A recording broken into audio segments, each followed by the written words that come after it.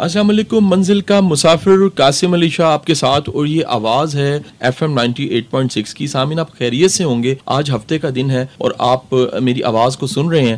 یقیناً انتظار کر رہے ہوں گے کہ آج منزل کا مسافر کون ہے. تو انتظار کی گھڑیاں ختم ہو گئیں اور آج ہم منزل کے مسافر کے ساتھ حاضر خدمت ہیں. آج ہمارے جو گیسٹ ہیں وہ ڈاکٹر اظہر وحید صاحب ہیں. ڈاکٹر صاحب بڑے زبردست ادیب بھی ہیں, ساتھ ہی ساتھ شاعر ہیں, ساتھ ہی ساتھ جو ان سے وہ ایک بڑے شاندار رسالہ جو ان سے اس کے مدیر بھی ہیں واصف خیال کے. میں یہ بتاتا چلوں کہ ڈاکٹر صاحب کو یہ شرف بھی حاصل ہے کہ واصف علی واصف صاحب کی زندگی میں واصف صاحب سے ان کی ملاقاتیں بھی رہیں اور ان کی تحریر کو جو اصلاح ہے وہ واصف صاحب سے ملتی رہی اور واصف صاحب کی بہت سی شفقت اور محبت انہوں نے پائی. آج ہمارے ساتھ ہیں ڈاکٹر اظہر وحید صاحب. ڈاکٹر صاحب السلام علیکم.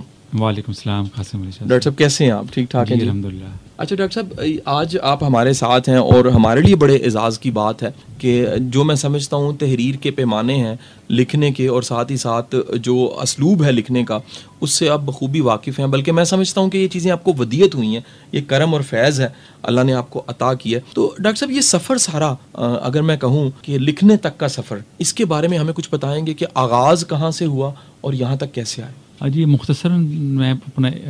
مختصر میں تعارف کراتا چلوں. یوں سمجھے حسن اتفاق سے میرا تعلق ایک ادیب خاندان سے ہے. اچھا جی. میرے دادا نانا جو ہیں سگے بھائی ہیں اور یہ 6 کے 6 بھائی شاعر تھے. اچھا جی. نانا جو ہے ملک کے معروف خطاب تھے, اچھا جی. عبد الواحد ناد القلم. اچھا جی. اس کے علاوہ میرے دادا ان کے بھائیوں کے جو نام ہیں جی جی, صوفی عبد الغنی اصغر, عبد القادر عاجز, نذیر احمد ناظر. تو یہ سارا خاندان اتفاق سے شعراء ادباء کا خاندان تھا. اچھا ماشاء اللہ. تو جب میں نے FSC میں پہنچا تو اس وقت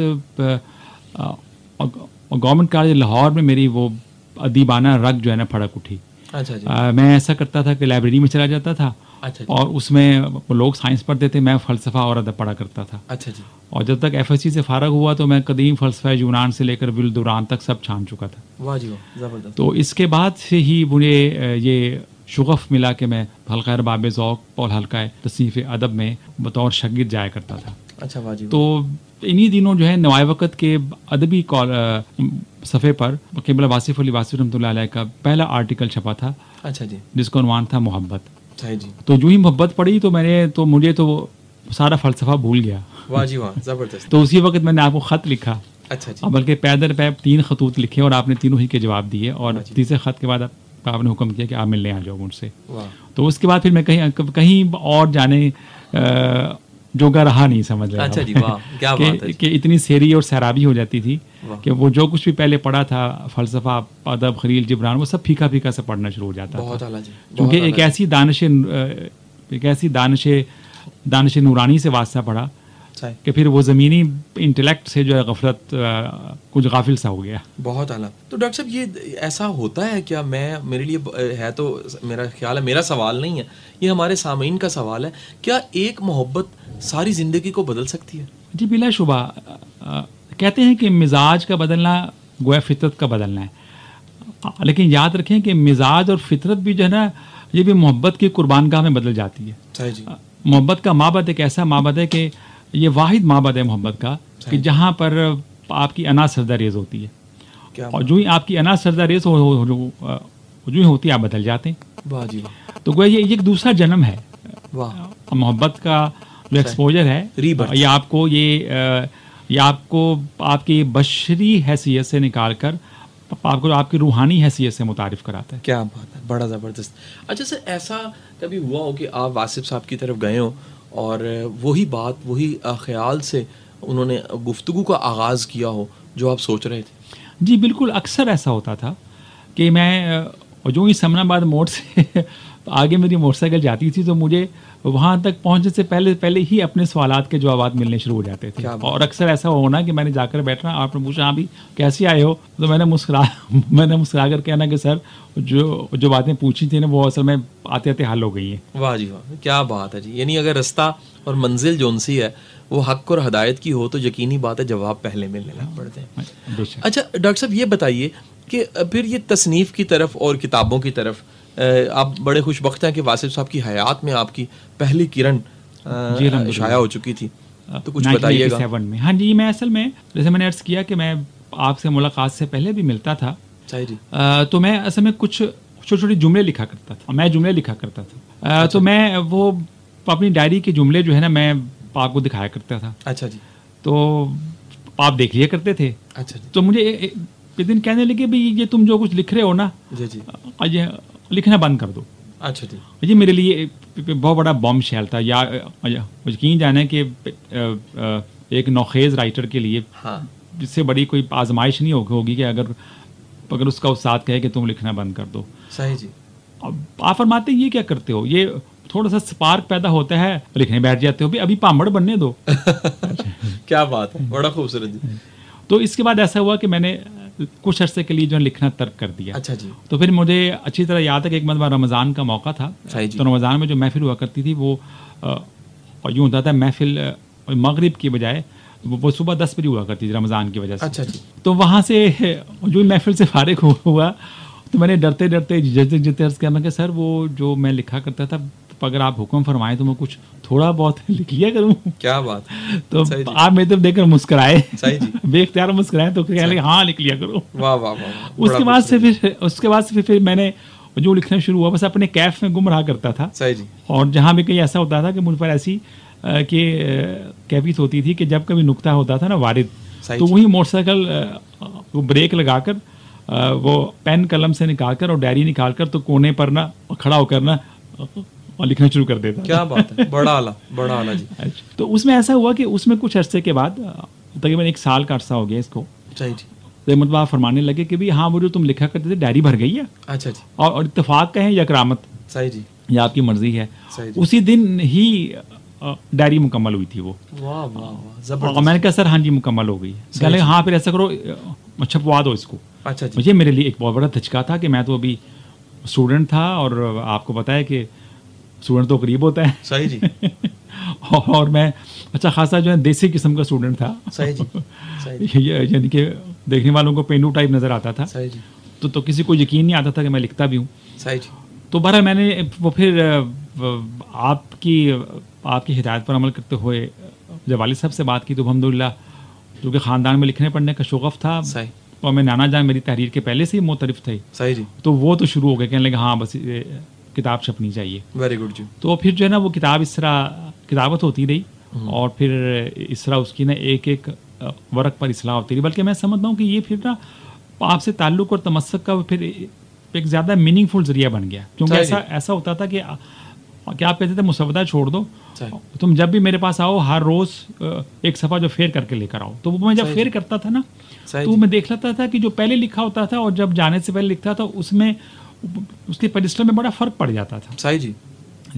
تو اس میں پھر آپ نے نا ایک ایک وہ صفحے کی الحمدللہ اصلاح کی اور اس میں کچھ جملوں میں اضافہ بھی کیا. صحیح جی. تو پہلی کرن کا اب یہ جو چوتھا ایڈیشن ہے اس میں نے امانت سمجھتے ہوئے آپ کے ان جملوں کو کہ جن کو آپ نے دوران اصلاح اضافہ فرمایا تھا ان کو میں نے واوین میں کر دیا. اچھا جی. تاکہ مستقبل کے اسکالر کی سہولت رہے. بالکل صحیح.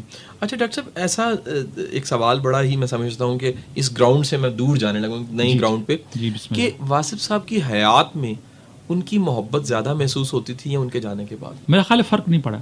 اچھا واہ زبردستی. اور میں یقین جانے کہ دراصل صاحب خیال کے ساتھ جو تعلق ہوتا ہے نا شاہ صاحب جی جی وہ خیال کا ہوتا ہے، جسم اور وجود کا نہیں ہوتا. کیا بات ہے سر، بڑا خوبصورت جی، بڑا خوبصورت. تو اگر خیال کا تعلق اگر پہلے کسی کا تھا تو اب بھی ہے. صحیح جی. اگر نہیں تھا تو اب بھی نہیں ہے. بہت اعلیٰ بہت اعلیٰ.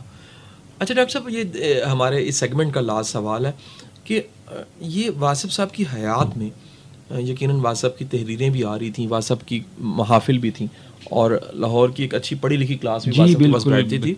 لاہور کا انٹیلیجنشیا آتا تھا، سارا موجود تھا وہاں پر. تو کیا گمان تھا جو حاضرین محفل تھے آپ بشمول آپ کیا گمان تھا کہ آئندہ دنوں میں کیا ہونے والا ہے وہاں بیٹھ کے اگر آپ تصور میں لائیں؟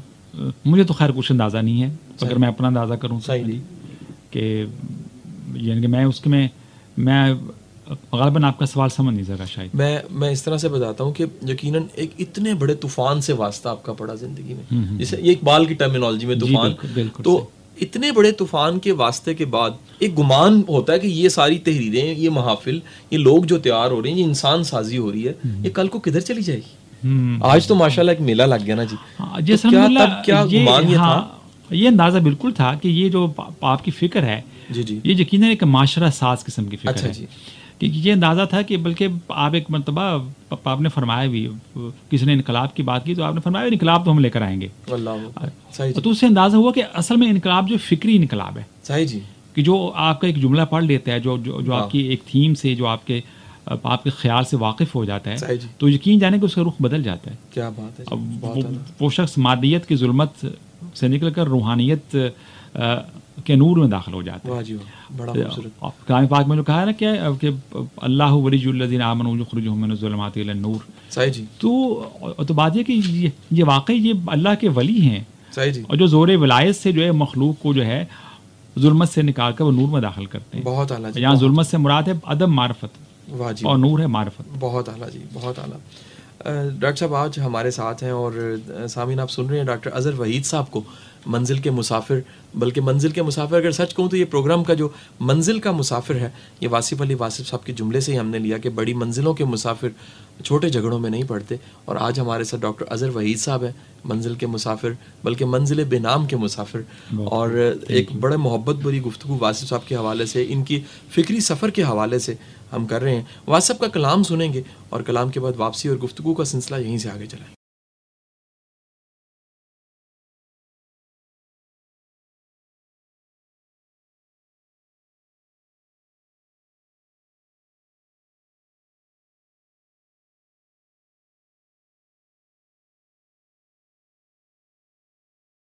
ویلکم بیک سامعین, منزل کا مسافر قاسم علی شاہ آپ کے ساتھ, اور یہ آواز ہے FM 98.6 کی. سامعین آج منزل کے مسافر میں ڈاکٹر اظہر وحید صاحب ہمارے ساتھ ہیں. ڈاکٹر صاحب بڑے شاندار ادیب ہیں, بڑے شاندار شاعر ہیں, اور ساتھ ہی ساتھ جو ان سے ہے وہ واصف خیال کے مدیر بھی ہیں. ڈاکٹر صاحب یہ بتائیے کہ نعت سے آپ کا واسطہ کب سے؟ جی الحمدللہ میری شاعری کی ابتدا ہی نعت سے ہوئی ہے, ماشاء اللہ, منقبت سے ہوئی ہے. مولا علی کرم اللہ وجہہ کی منقبت جو تھی وہ میری شاعری کی ابتدا تھی. اور اتفاق کی بات ہے کہ میری جو بھی شاعری ساری نعت ہے. مجھے کوئی غزل کا کوئی اس طرح موقع نہیں مل سکا. کیا بات ہے جی, کیا بات. تو ڈاکٹر صاحب یہ جو نعت ہے, واصف صاحب کے بھی اگر دیکھتے ہیں کلام میں, تو نعت کا جو ہے وہ بڑا خوبصورت انداز اور بڑا ادب والا انداز. ہمارے ہاں نعت کا ایک بہت بڑا, میں سمجھتا ہوں کہ ایک چیلنج کہوں گا بڑے مثبت الفاظ میں, کہ بے شمار ہمارے نعت لکھنے والے جو ان سے وہ ادب کو بھول جاتے ہیں, اور جو الفاظ اور جو ادائیگی اور جو انداز ہونا چاہیے, یقیناً شاید ہم سب مل کے بھی اس شانی کو نہیں بیان کر سکتے, لیکن پھر بھی ایک اسلوب ہوتا ہے. تو آپ واصف صاحب کی حیات میں آپ کو یاد آتا ہے کہ کبھی واصف صاحب نے نعت لکھی اور پھر بعد میں سنائی ہو آپ نے؟ میں اس کر رہا ہوں کہ اصل میں جب 85 میں 13 جنوری 85 کی بات ہے, مجھے ڈیٹ اس لیے یاد ہے کہ پہلی ملاقات میں آپ نے جب کرن صورت دی تھی تو اس کے اوپر ڈیٹ لکھی تھی. اچھا جی. تو 13 جنوری 85 کی بات ہے, مطلب اس وقت سے لے کر 93 تک. اچھا جی. جو ہے نا اصل میں آپ کی شاعری کا دور نا پہلے مکمل ہو چکا تھا. اچھا جی. لاہور انگلش کالج میں جو دور ہے اس میں شاعری کی صورت میں آپ اپنے فکر کو قلم بند کر چکے تھے. اچھا جی. تو پھر اس کے بعد جو ہے نا وہ آپ نے نثر کو پیرایا بنایا. اچھا جی. اور میرا خیال ہے کہ یہی وقت کی آواز تھی. صحیح جی. اور چونکہ آج کل ہم لوگ جو ہے نظم سے جو ہے نا وہ اتنی واقف نہیں ہے. صحیح جی. جتنے ہم پر ایک جملہ اثر کرتا ہے. بہت اعلیٰ جی, بہت اعلیٰ. ڈاکٹر صاحب یہ آپ کا نعت سے واسطہ واصف صاحب کی ملاقات کے بعد جی جی یقیناً آپ کے فکر کے سفر میں بڑا معاون رہا یہ واصف کا ساتھ جو ان سے. نعت کے سفر میں کیا آسانی رہی؟ ہاں یوں ہوا کہ ایک تو جو ہے نا وہ آپ محفل میں آداب کے حوالے سے بہت پرٹیکولر تھے. اچھا جی. کیا فرمایا کرتے تھے کہ جب بھی کبھی رسول پاک صلی اللہ علیہ وسلم کے نامی آئے تو آپ کے جسم میں حرکت ضرور ہونی چاہیے باادب طریقے سے. یوں نہ ہو کہ آپ جیسے بیٹھے ہیں ویسے بیٹھے. کیا بات ہے. تو یہ ایک ادب کا جوہر جو ہے نا یہ آپ نے اپنے سامعین کو حاضرین محفل میں یہ آپ نے ان کے شعور میں ضرور انکلکیٹ کیا کہ یہاں پر کوئی کمپرومائز نہیں ہے. کیا بات ہے. با خدا دیوانہ باشد با محمد ہوشیار, ادب گاہی زیر آسماں از عرش نازک تر.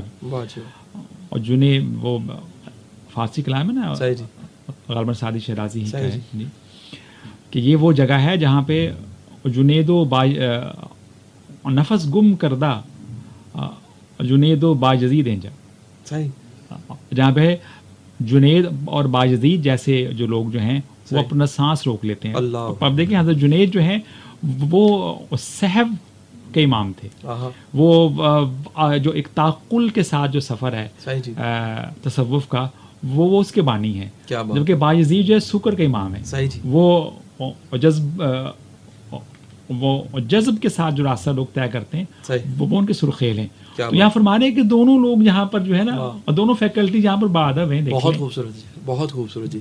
تو ڈاکٹر صاحب ہم چاہیں گے کہ آپ کی ایک بڑی خوبصورت نعت ہے جو میں نے پچھلے دنوں سنی بھی, اور یہ بڑی شاندار نعت ہے کہ میرے آقا میرے مولا مجھے مجھی سے خلاصی دے. تو یہ سننا چاہیں گے آپ کی زبانی سے.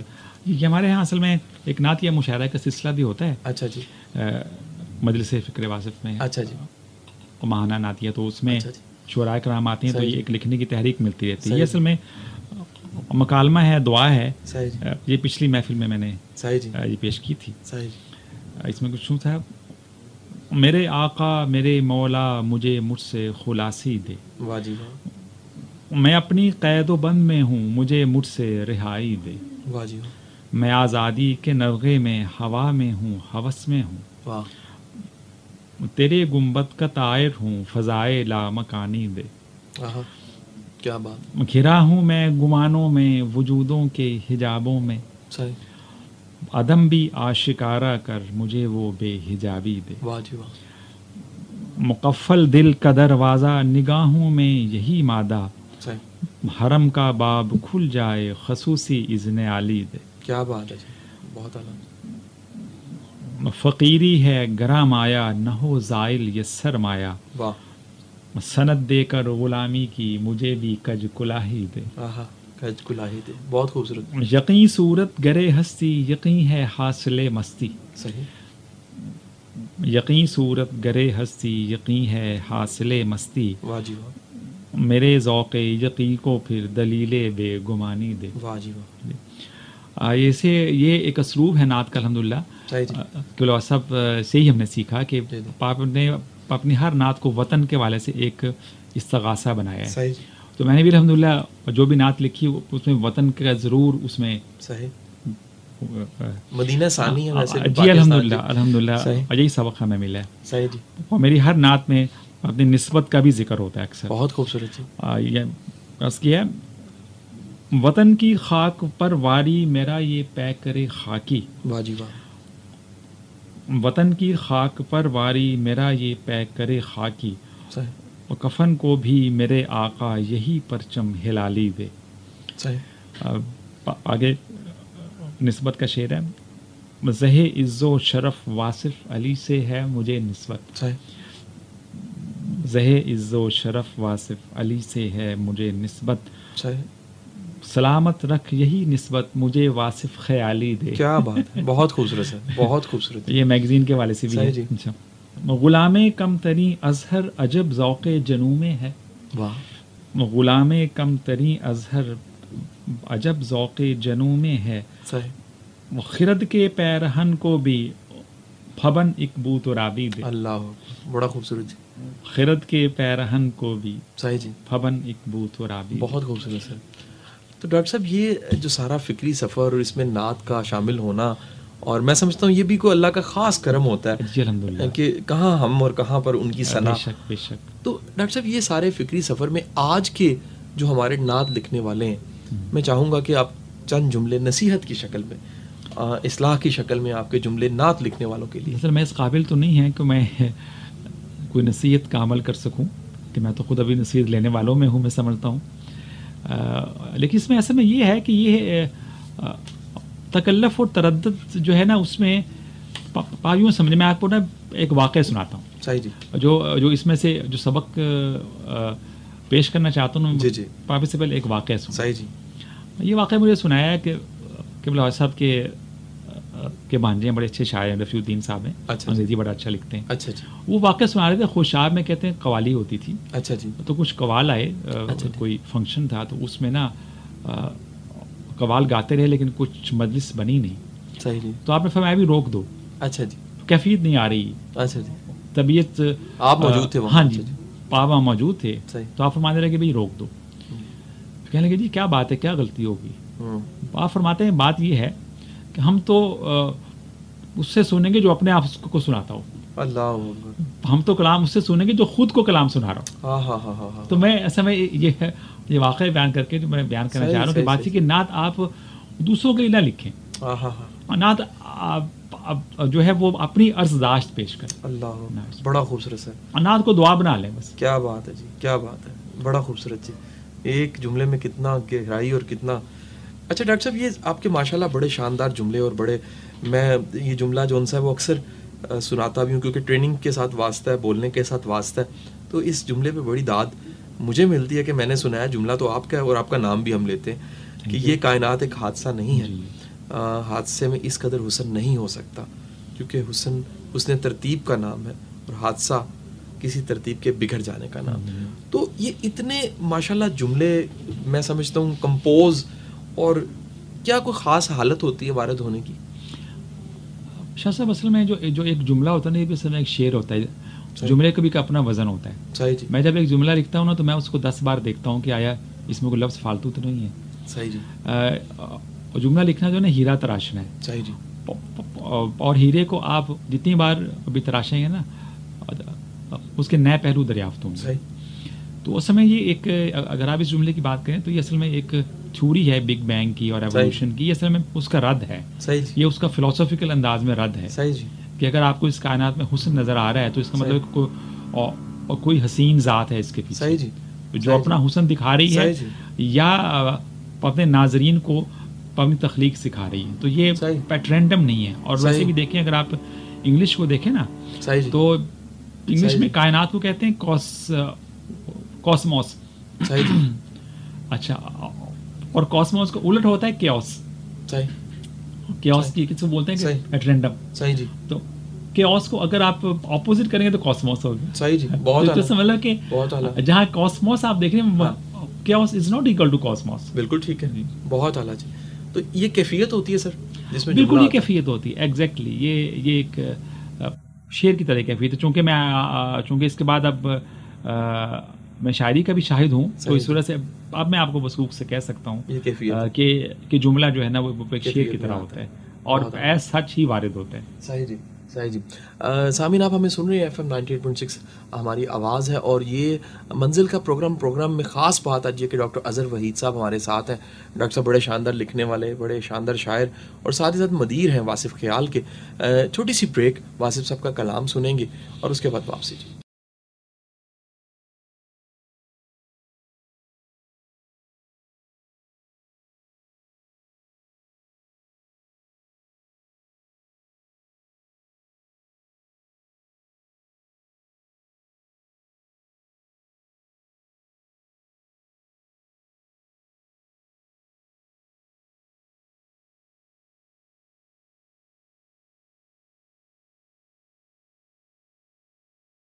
ویلکم بیک سامعین. منزل کا مسافر قاسم علی شاہ آپ کے ساتھ, اور یہ آواز ہے FM 98.6 کی.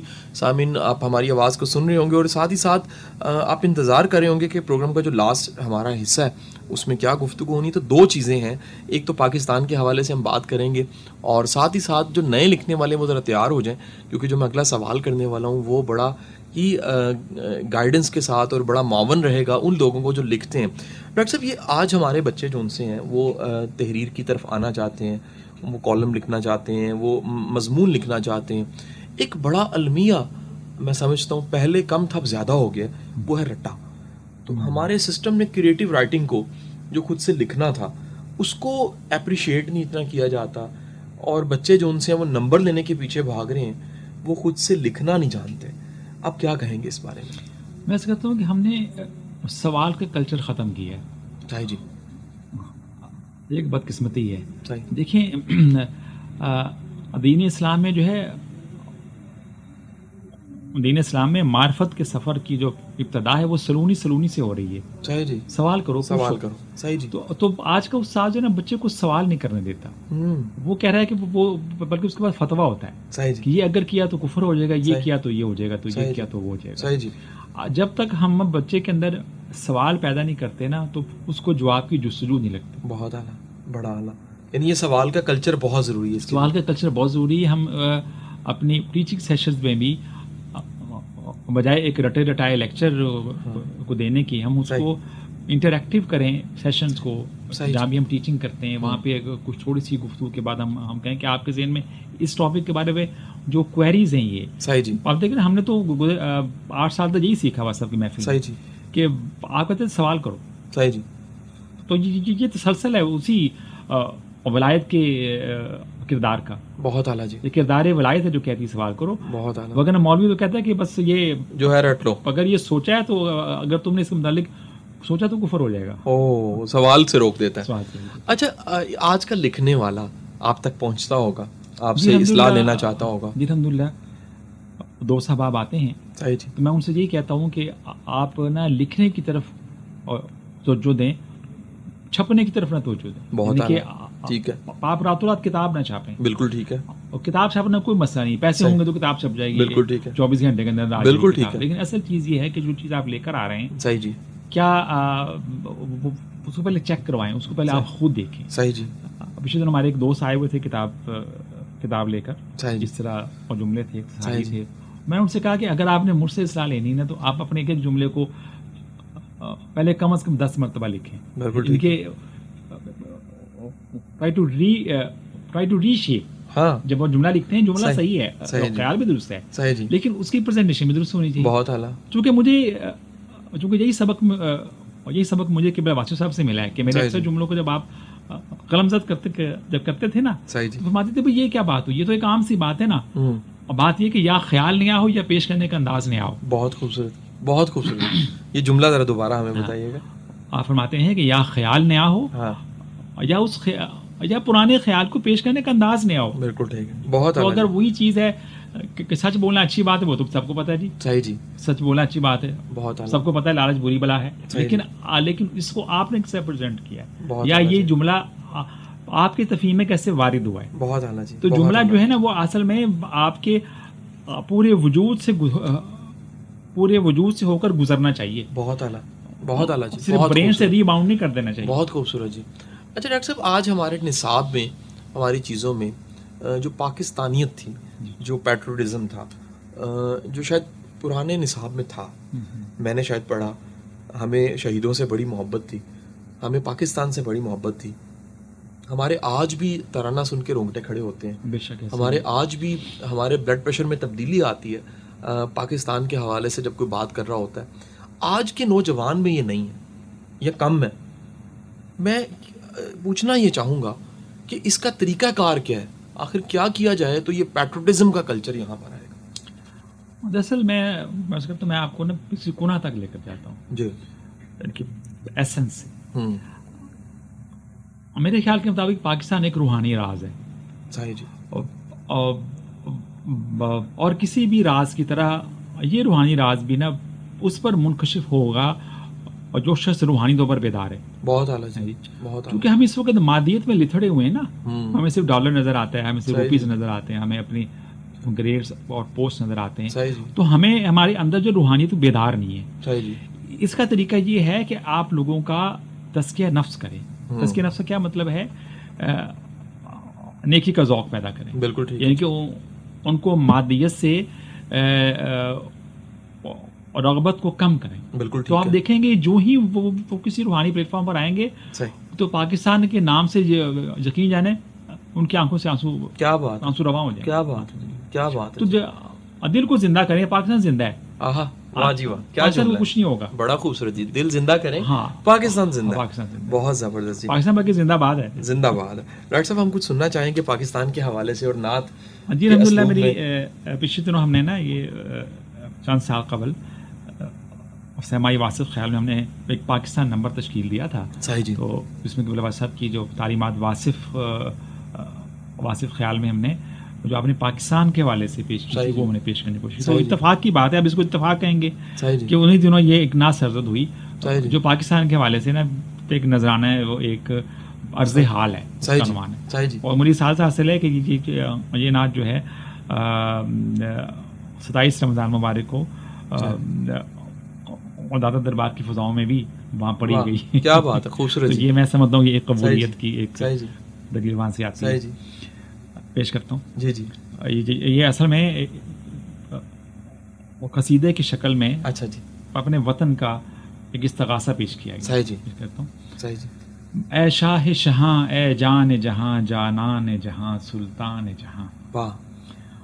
تو شان جہاں تو ہے تو جہاں اے شاہ زماں تجھ سے ہے زماں. واہ بڑا خوبصورت جی. اے نور ازل اے صبح خلق ہستی کی شفق تو راز فلق. واہ. یہ غار ہیرا خلوت کا سما وہ روز جزا جلوت کا جہاں. بہت اعلیٰ جی. اے مظہر کن اے غایت کن اے سر فقاں اے راز جہاں. واہ. واحد سے احد ایک راز عجب گاہے ہو یہاں گاہے ہو وہاں. واہ جی واہ. اے راہ خدا اے نور خدا اے سر خدا محبوب خدا ہستی سے تیری اے راز نہاں واللہ عیا اللہ کا نشاں. کیا بات ہے جی. بڑا اعلیٰ. اے ماہ عرب اے شاہ عرب اے میر عرب بن عین عرب. آہا. یہ عجم و عرب یہ شرق و غرب دونوں ہی جہاں جھکتے ہیں یہاں. کیا بات ہے. اے نور خدا اے خلق اولا درشان ترا لولا کلمہ. صحیح جی. یہ ارض و فلک یہ شمس و قمر محور میں تیرے گردش کو یہاں. صحیح جی. یہ برگ و چمن یہ سرو و سمن مدحت میں تیری مسکائیں یہاں. کیا بات ہے. چہرہ ہے تیرا والشمس دہا زلفوں کی لپٹ مہکائے جہاں. واہ جی واہ. والنجم اذا روداد سفر واہ. سدرا سے ورا تھی موج سفر. صحیح. ما زاغ بصر معراج سفر پھر قصر دنا قربت کا مکان. واہ. قائم ہے تجھی سے فخر بیاں لفظوں کا بھرم مانی کا جہاں. الفت سے تیری خلقت ہے عیاں اے گنج نہاں مخفی ہے کہاں. صحیح. محبوب ہو تم محجوب ہیں ہم اے سب سے حسیں اے پردہ نشیں. واہ. سیرت ہے تیری قرآن میں بیاں صورت ہے تیری وجہ اللہ عیاں. کیا بات ہے جی. اب اپنی مقصد کی طرف آ رہا ہوں. صحیح جی. مطلوب ازل مقصود ابد محمل کو ہٹا اے شان خدا. واہ. تیری ہی طلب میں جان بلب طالب ہے یہاں کل پاکستان. واہ. اب اس پاک وطن پر نظر کرم اے ابر کرم از راہ کرم. شاہین کی جگہ کرگس ہے یہاں ناقص ہے عمل کامل ہے زیاں. واہ. یہ خاک وطن خوشبو ختن پامال ہوئی نادار ہوئی. اے باد صبا چل تو ہی بتا لے جائیں کہاں یہ ضبط فغاں. بہت اعلیٰ جی. بہت اعلیٰ. ویراں ہے نظر بے کیف سفر کچھ مردہ لگن بازردہ وطن. کوتا ہے عمل پھر طول عمل طاری ہے یہاں ایک خواب گراں. واہ. ظلمت میں گرے فرقوں میں بٹے اپنوں کے جلے غیروں میں گھرے.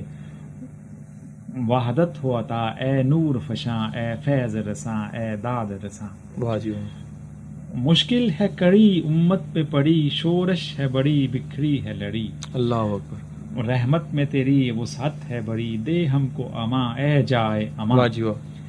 اے شاہ امم ایک چشم کرم جیسی بھی صحیح امت ہے یہی. واہ جی واہ. یعنی پاکستان. اے شاہ امم ایک چشم کرم جیسی بھی صحیح امت ہے یہی. مصباح خدا کر ہم کو عطا ایک سوز نہاں ایک برق تباں. واہ. اے ذات امی اے وجہ یقین اے نور مبین دے فتح مبین. واہ جی واہ. ایک نام محمد صلی علی ہم اہل وطن کا ورد زباں.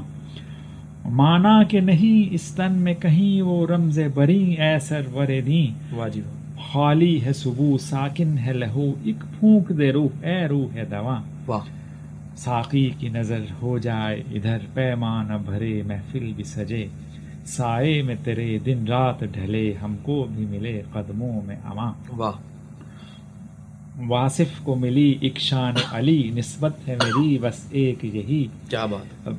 ایک عرض خفی ہو جائے جلی اظہر کی جبیں چوکھٹ کا نشان. بہت خوبصورت جی. یہ الحمدللہ ایک نعت کی شکل میں بہت خوبصورت جی. بہت خوبصورت جی. بہت خوبصورت. ڈاکٹر صاحب ہمارے ساتھ تھے جی اور جاتے جاتے کچھ جملے ڈاکٹر صاحب کے میں کیونکہ خود بڑا مداح ہوں میں اکثر یہ بات کہتا ہوں کہ ڈاکٹر صاحب کی جو دوائی ہے وہ بھی کارگر ہے. ڈاکٹر صاحب کے جملے بھی بڑے کارگر ہیں. وہ جسم کے لیے دوائی ہے اور روح کے لیے جملے ہیں. میں کچھ ڈاکٹر صاحب کے جملے آپ کو پیش کرتا ہوں اور پھر دیکھیے کہ ایک اصل ادیب ایک فیض یافتہ ادیب اس کی کیا شان ہوتی ہے جی. ڈاکٹر صاحب فرماتے ہیں کہ زیر دست کو معاف کرنا بالا دست ہونے کا صدقہ ادا کرنا ہے. جی وہ نیکی ضائع ہو جاتی ہے جو دریا میں نہ ڈالی جائے. کیا بات ہے ڈاکٹر صاحب, بڑا خوبصورت جی, پیش کرنے کا انداز نہیں آیا. بہت خوبصورت جی. آدھے رستے کا مسافر 2 منزلوں سے محروم ہوتا ہے. بہت خوبصورت. یعنی کہ ایک وہ منظر جو چھوڑ رہا ہے اور دوسرا وہ منظر جو جس کے لیے چھوڑ رہا ہے. کیا بات ہے. اور ایک بڑا ہی خوبصورت یہ جملہ کہ یاد روح کا سفر ہے, بڑا زبردست جی. اور ساتھ ہی ساتھ بڑا بول تول میں چھوٹا نکلتا ہے. بڑا بول تول میں چھوٹا نکلتا. کیا بات ہے. تو آج سامعین منزل کے مسافر ہمارے ساتھ ڈاکٹر اظہر وحید صاحب تھے. ڈاکٹر صاحب کی باتیں آپ نے سنی, یقیناً آپ کے پاس بھی محبت اور عقیدت ہوگی. میں میری ٹیم دل کی اتھاہ گہرائیوں سے ڈاکٹر صاحب کا شکریہ ادا کرتے ہیں. ڈاکٹر صاحب آپ کی آمد کا بہت بہت شکریہ. جی بہت شکریہ, آپ نے وقت نکالا. سامعین اپنا بہت سا خیال رکھیے گا. یہ ایک زندگی جو بے سمت ہے, اس میں ڈائریکشن نہیں ہے, اس میں ویژن نہیں ہے. میں یہ سمجھتا ہوں ہمارا یہ پروگرام کوشش کرتا ہے کہ جو بے سمت زندگی ہے اس کو سمت ملے, جس کے پاس منزل نہیں ہے اس کو نشان منزل ملے, اور جس کے پاس کوئی مقصد حیات نہیں ہے اس کے پاس وہ مقصد آ جائے. اپنی دعا میں ہمیں یاد رکھیے گا. اللہ حافظ.